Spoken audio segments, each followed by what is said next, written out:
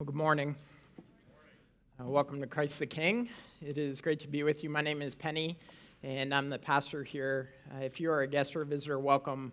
We are glad that you are with us this morning as we come and we gather for worship and sing to our God.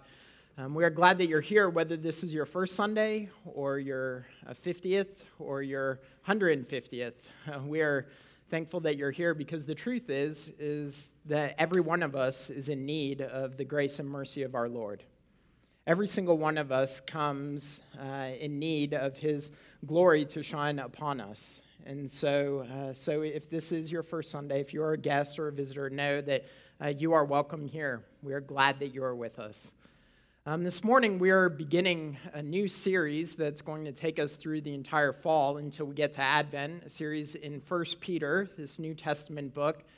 So if you have a Bible, you can turn there. 1 Peter is near the end of the Bible. If you're flipping in your Bible and you get to 1st, 2nd, or 3rd John, you hit Revelation, you've gone too far. Move a little bit to the left. If you're in Hebrews or James, keep going. You'll get to 1 Peter eventually. If you're still having trouble there, you can just follow along in your bulletin. But there's also a table of contents, I'm sure, in your Bible. But 1 Peter is a letter written by the Apostle Peter, one of Jesus' closest disciples. It was written in around 65 A.D., and it was written to a group of churches in Asia Minor. We're going to hear these churches listed very shortly. Pontus, Galatia, Cappadocia, these other churches in this area. And Peter's writing to these churches because these particular churches in this area are experiencing a certain level of persecution. They're going through trial and difficulty. And so Peter is writing to them to encourage them in their faith. He's writing to them, and we are now recipients of this letter to us, so that we would have hope.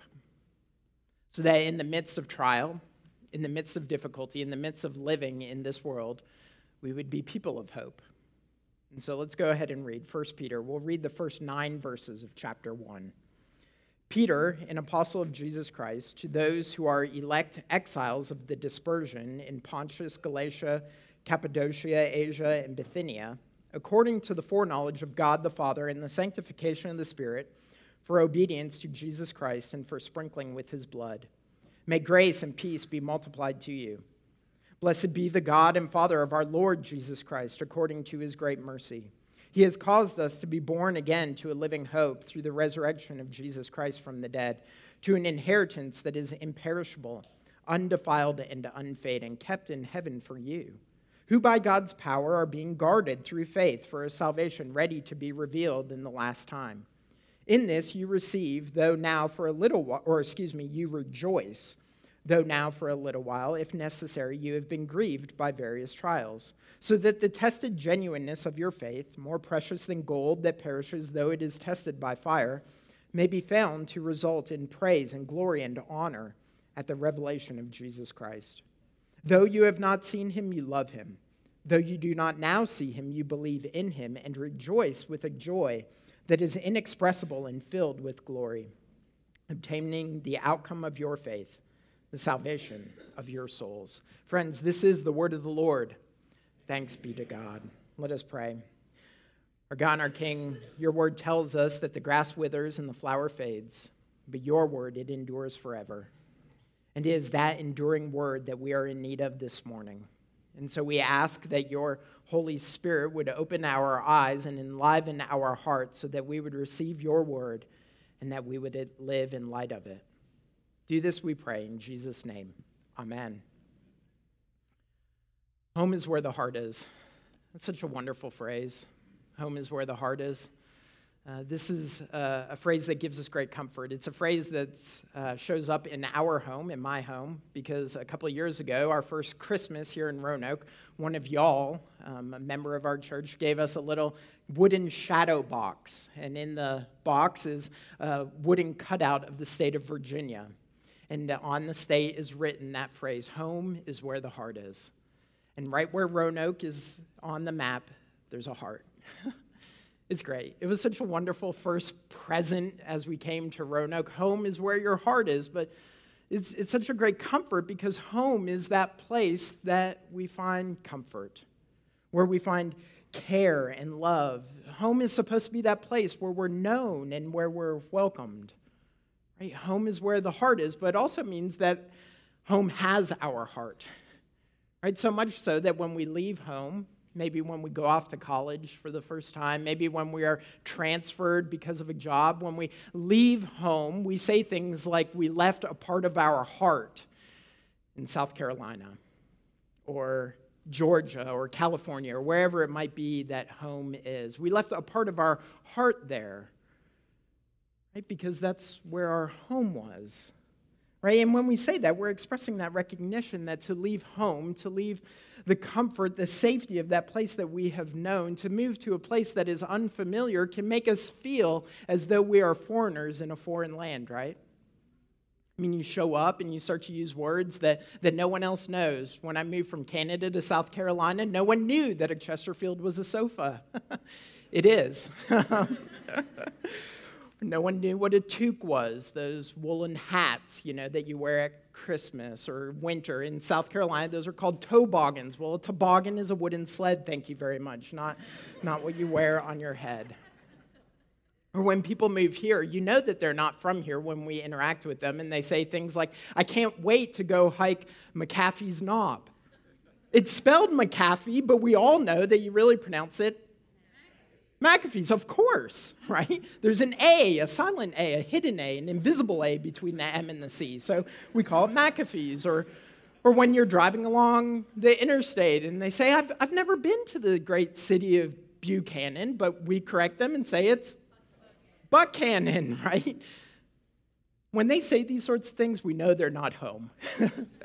We know that this has not been their home. And when we're the ones who have been corrected, like Kat and I have, it's not Bottatort, it's Bottatot. It reminds us that we're not home. It reminds us that we're not here. Right? It reminds us that this is a place that's very unfamiliar to us. And even though we may wear the clothes that everyone else wears and we speak the same language, at least the basic parts of the language, that we can feel like we stand out. Like we don't fit in.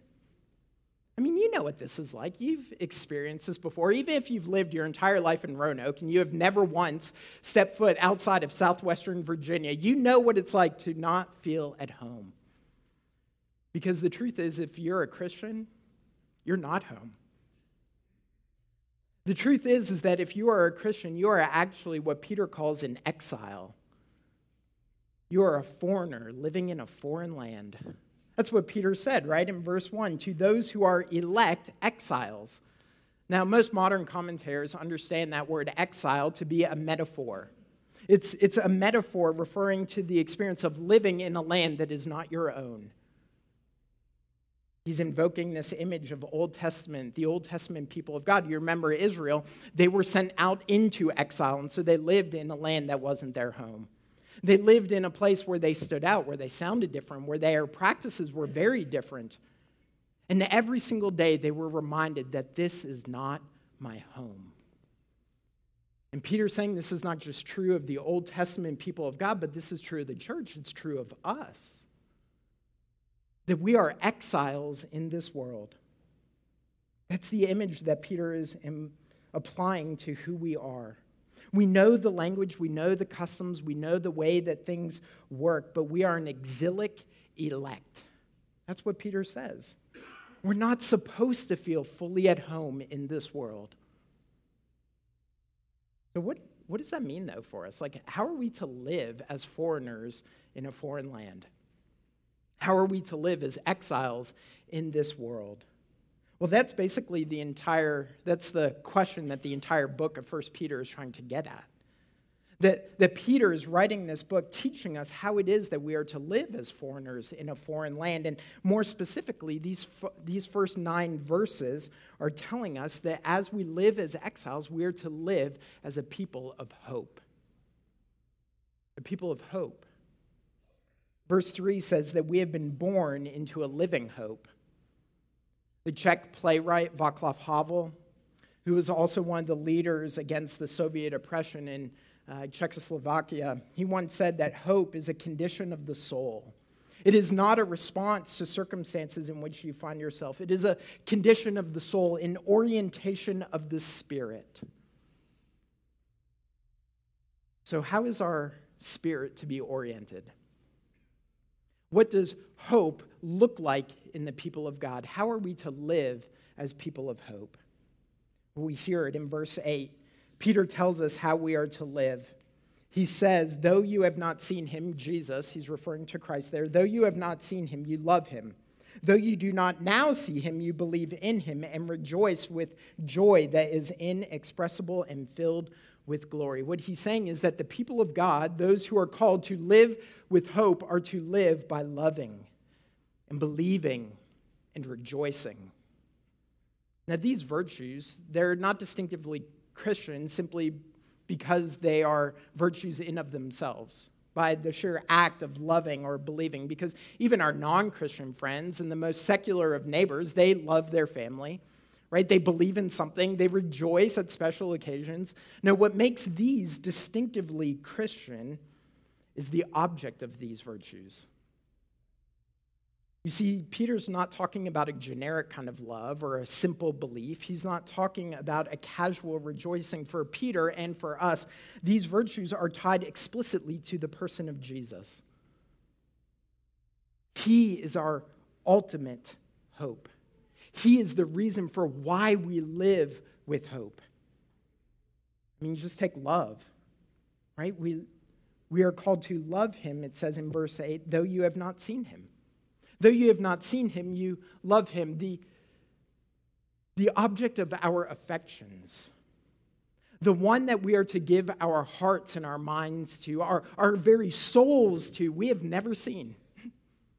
I mean, that is strange, isn't it, when you think about it?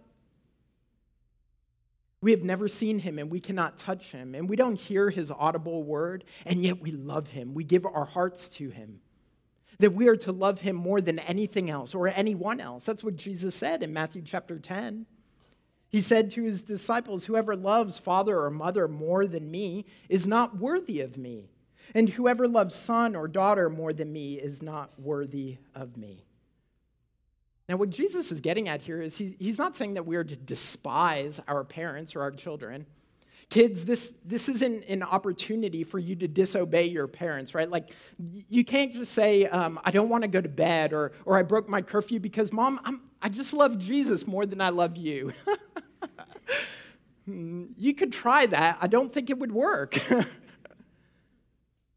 No, what Jesus is getting at here is not a way of diminishing other loves, but he's setting our ultimate love in its rightful place. He's saying that our entire hearts are to be given over to him. He's saying that our greatest affection, our deepest love, it goes to him. And so I wonder if we were to take inventory of our lives, if we were to look at not just what we say with our mouths, but what we think with our minds, how we live with our hands, if we were to take a serious inventory of our lives, if our lives would point and reflect that we love Christ more than anything else? Would our lives reflect that we love Jesus more than our job? Would the way in which we go about our days reflect that we love Christ more than we love control? That we love Jesus more than making the honor roll or getting into that school? That we love Christ more than vocational success and climbing the ladder? Jesus, the ultimate love of your life. Because to be a people of hope, he must be. You see, to live as a distinctively hopeful people, it begins with loving Christ. He is the object of our love. But he is also the object of our belief. That's what verse 8 says. Though you do not now see him, you believe in him. And when the Bible speaks of belief, it's not simply speaking about this intellectual assent this acknowledgement of historical fact, because there are lots of people who are not Christians, who do not love Christ, who do not trust in him, who will admit that there was an actual historic figure who lived 2,000 years ago by the name of Jesus, and he lived in Nazareth, and he was a good moral teacher, and he died on the cross, and there are even some who would say, and he did bodily resurrect. They can acknowledge the historical truthfulness of those statements and yet still not truly believe in Christ. I mean, after all, James says in the book of James that even the demons believe who Jesus was, but they shudder. Now, you see, when the Bible speaks about belief, it's speaking about something much deeper than simply intellectual knowledge. It's speaking about something far more all-encompassing than just data or information. When the Bible speaks of belief, it often ties belief to obedience. In fact, Peter said in verse 2 that he's writing this letter to the elect exiles according to the foreknowledge of God the Father, in the sanctification of the Spirit, for obedience to Jesus Christ. It is out of obedience that Peter is writing this letter, and he is calling those who receive this letter to obedience as well. You see, if you want to know if you truly believe in Christ, you have to look at your life. Does your life reflect obedience to him? Because belief will manifest itself in obedience. So what this means is that we believe what Christ tells us to be true more than our hearts. You see, when there are times when our hearts and our desires, when our minds are in contradiction to God's word, we believe God's word to be true and not our hearts. It means that we believe what Jesus tells us about what is just and right and what justice is to look like in his world and in his kingdom. We believe that to be true over and against what a political party or a political movement might say is just. It means that we believe what Christ tells us is right over and against whatever the current cultural trend or fad might be. That we believe him. And when we do this, when we believe him and we obey him, especially when it is in contradiction, when it differs with the beliefs of our culture, this means we will look different. This means that though we are inhabiting this world, we will look different from this world. That's what it means to be people of hope.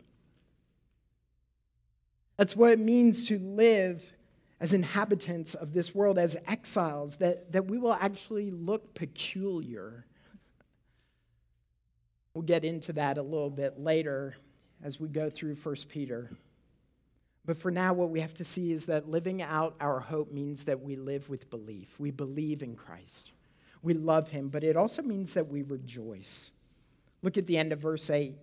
Peter says, "You believe in him and rejoice with joy that is inexpressible and filled with glory." It's inexpressible. This means that it's not a normal kind of joy. It's not the joy that we feel at a birthday or an anniversary. It's not the joy that we'll have tomorrow morning when we awake and don't have to go to work and we can eat hamburgers and brats and do whatever else we're going to do with our day off. It's not that kind of joy. It is something much deeper. It is inexpressible. It's a joy that results in having our greatest needs and our deepest desires met. It's a joy that only comes through God himself. The Bishop of Hippo, Augustine, once said that to praise God is the desire of man, and he is absolutely right.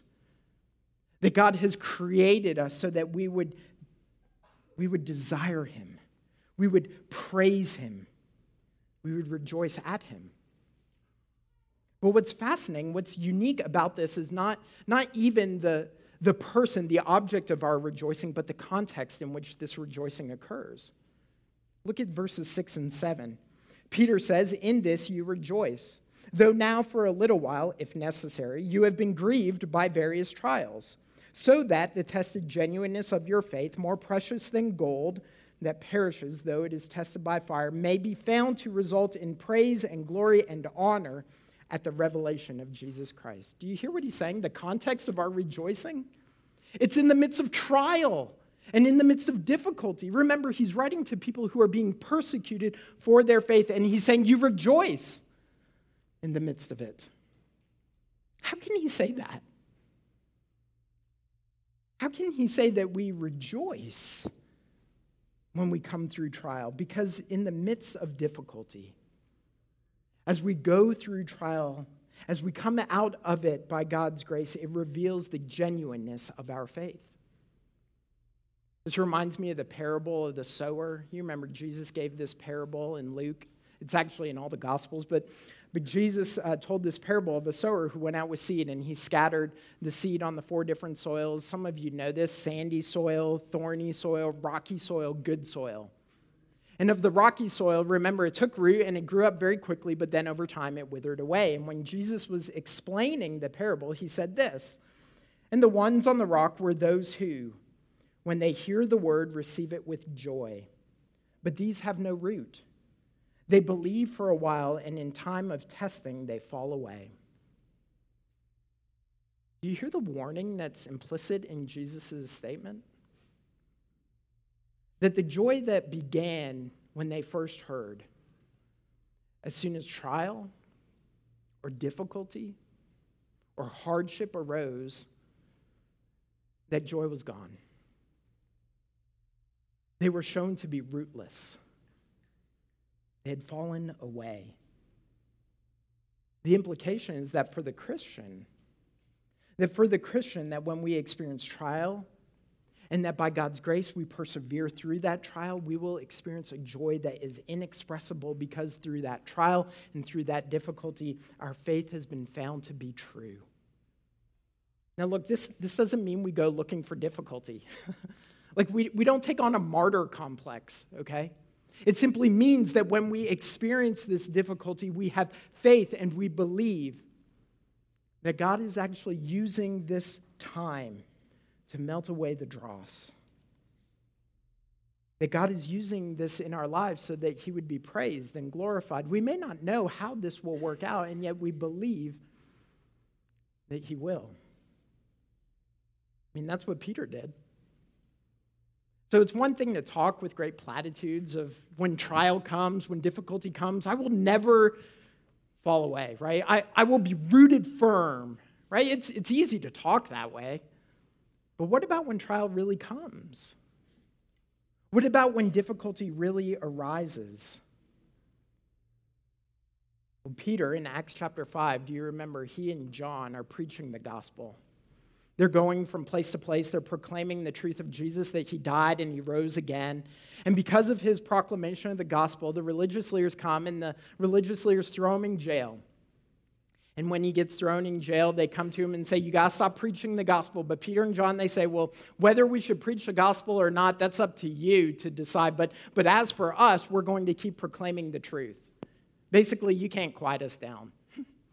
And so he goes out and he continues to preach. But do you remember what it says? As they left that place, it says they went rejoicing that they were counted worthy to suffer dishonor for the name. They were rejoicing that they had been dishonored, because their dishonor was because they trusted in Christ. Their dishonor was because they were proclaiming the truth. They weren't rejoicing because they were dishonored because of their political opinions. And they weren't rejoicing because they were dishonored because their rights had been infringed upon. They were rejoicing because they were dishonored for the name of Jesus. That's how they could go out rejoicing. Because they knew that Christ was their first love. Because they believed Christ more than they believed this world. That is the only way that in the midst of trial or difficulty, we as God's people, we as people of hope, will be able to rejoice. Well, how can we have this hope if this is what hope looks like? If it looks like rejoicing, and it looks like believing, and it looks like loving, how do we embody this? How does this get within us? Well, we live with this kind of hope in exile because of the reason for our hope, because of the new life that is ours. I mean, look what Peter says in verse 3, "Blessed be the God and Father of our Lord Jesus Christ. According to his great mercy, he has caused us to be born again to a living hope through the resurrection of Jesus Christ from the dead." We have new life. We've been born again. That's what Peter says. Now, the Bible is very clear. The Bible says that we are in need of this rebirth, right? That we are actually born in death, right? That Ephesians 2 tells us that we were dead in our trespasses and sins, but that by God's grace, he has made us alive. That because of what Christ has done, the sprinkling of his blood and the resurrection of Jesus from the dead, that we are made new. Right? Verse 3, according to his great mercy, he has caused us to be born again. That's who you are now. That if you are trusting in Christ, you are the reborn. You are no longer dead. You are born again, people of hope. That's your identity. That's who you now are. And this is the work of God. That's what verse 3 said, right? He has caused you to be born again. He causes this to happen. We actually have nothing to do with it. We don't get to decide. We don't get to pick. And this makes actually a lot of logical sense if you think about it. Because how much say did you have over your natural birth? Like not as the mom or dad, like giving birth, right? Like we can schedule those now, right? Around our vacation or jobs and stuff like that. But like as the baby, anyone consult with you, like who you wanted your parents to be, where you wanted to be born, what city, what country, what time period, maybe the 1950s would sound pretty good, or the 1600s. I don't know. No one asked me. No one asked me. No one asked you. And the same is true for your new birth, for your spiritual birth. That left to yourself, you would still be dead. But thanks be to God. Thanks be to God that he didn't leave us to ourselves. But instead, he caused us to be born again. That's why Peter can call us the elect exiles. God has chosen to make us new. Now look, do we respond with hope? Absolutely. And are we to live with obedience? Yes. But even the ability to hope and the ability to respond, it is a reflection of God's enabling new birth. That he took those lungs that were lifeless, that had no air, and he breathed new life into them. That he took a still heart and he gave it beating. Gave us new life. This is what God did. This is why we can live as people of hope, because God has given us new life. But it's not just because of the new life, it's also because of the life that we will one day have. An inheritance that is guaranteed. That's what Peter says. Look at verses 3 through 5. He says he has caused us to be born again to a living hope. And then verse 4, he says to an inheritance that is imperishable, undefiled and unfading, kept in heaven for you, who by God's power are being guarded through faith for a salvation ready to be revealed in the last time. Peter says that God is guarding our salvation, and he is protecting it so much so that Peter uses these three different images. That our new life, it's imperishable. That means it can't be destroyed. That the inheritance that awaits us, heaven, that will one day come, it's undefiled. It can't be corrupted. That our salvation, it is unfading. It will not decay. That's what awaits us. This is why in the midst of being a people in exile, we can have hope, because our future is sure. See, we look towards the future and we know what our inheritance is to look like, what it will be like when it comes. Now, I've sometimes heard people say this phrase, and I'm sure you've heard it too, that person, he's too heavenly minded to be any earthly good. Have y'all ever heard that? Come on, you've heard it. Of course you have. I've heard it. And I understand the sentiment behind it. I can appreciate the sentiment behind it, right? It's basically getting at, like, if you think too much about heaven, then you're just going to want to retreat from this world. That don't think too much about heaven, because then you won't be present in this world. And so we'll just kind of create these little enclaves, these cloistered communities of Christians where we can just kind of protect ourselves until heaven comes, right? We'll kind of go and reach forward into the future and bring heaven now, and, heaven will be a place on earth or something like that. I think that's how the song goes, but I understand the sentiment behind it. But the truth is that though there might be some who wouldn't want us to go there in our minds, that's exactly where Peter goes. And actually, that's where the New Testament goes an awful lot. It is constantly pointing us to heaven. It's constantly putting before us what Christ guarantees. Because when we know what our future entails, it doesn't cause us to throw up our hands in dismay at the world and the people around us and to remove ourselves from this world. It actually causes us to live with hope today. Our future enables present obedience and present hope. It's kind of like in Back to the Future. You remember that movie? A wonderful 1980s movie, Back to the Future. Marty McFly. It's 1985, but he has his friend Doc Brown who has created a time machine, a DeLorean, right? Kids, a DeLorean is a 1980s sports car. And so he's created this time machine of this DeLorean, and through a series of strange events, Marty is transported back to 1955. And so he's living 30 years before his own time, and so he needs to get back to the future, right? And so he finds Doc Brown, the 1955 version of Doc Brown, and he convinces him he really is from the future. And, he talks about the flux capacitor, and that's what puts it over the edge. And Doc finally believes, And so they're trying to go about getting Marty back to the future, back to 1985. And Marty knows what awaits him in 1985, his girlfriend, his family, his terrible 80s clothes. But also he knows that what awaits him is on the night in which he'll be transported back, is Doc's murder.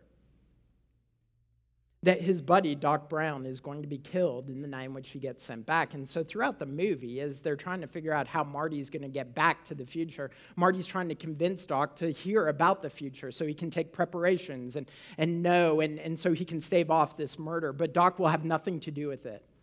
So finally, Marty writes him a letter, and he hands it to him, but Doc takes the letter, and he rips it up because it's going to mess up the space-time continuum, and who knows what might happen then.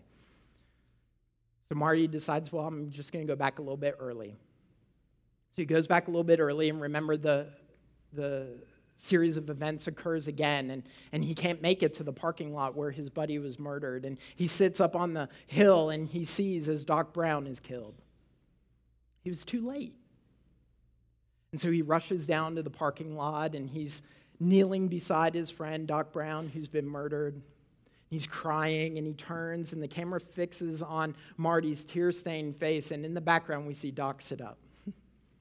Sorry if I just gave it away, but it's 1985. Spoilers are okay at this point, right? Doc sits up, and he rips open his shirt, and he reveals that he's wearing a bulletproof vest. And Marty's like, how did you know? How could you? And he pulls out the letter that we thought he tore up. He knew the future, and it changed the way he lived in the present. And friends, we know what our future entails. We know that there is a day coming when we will receive God's promised inheritance.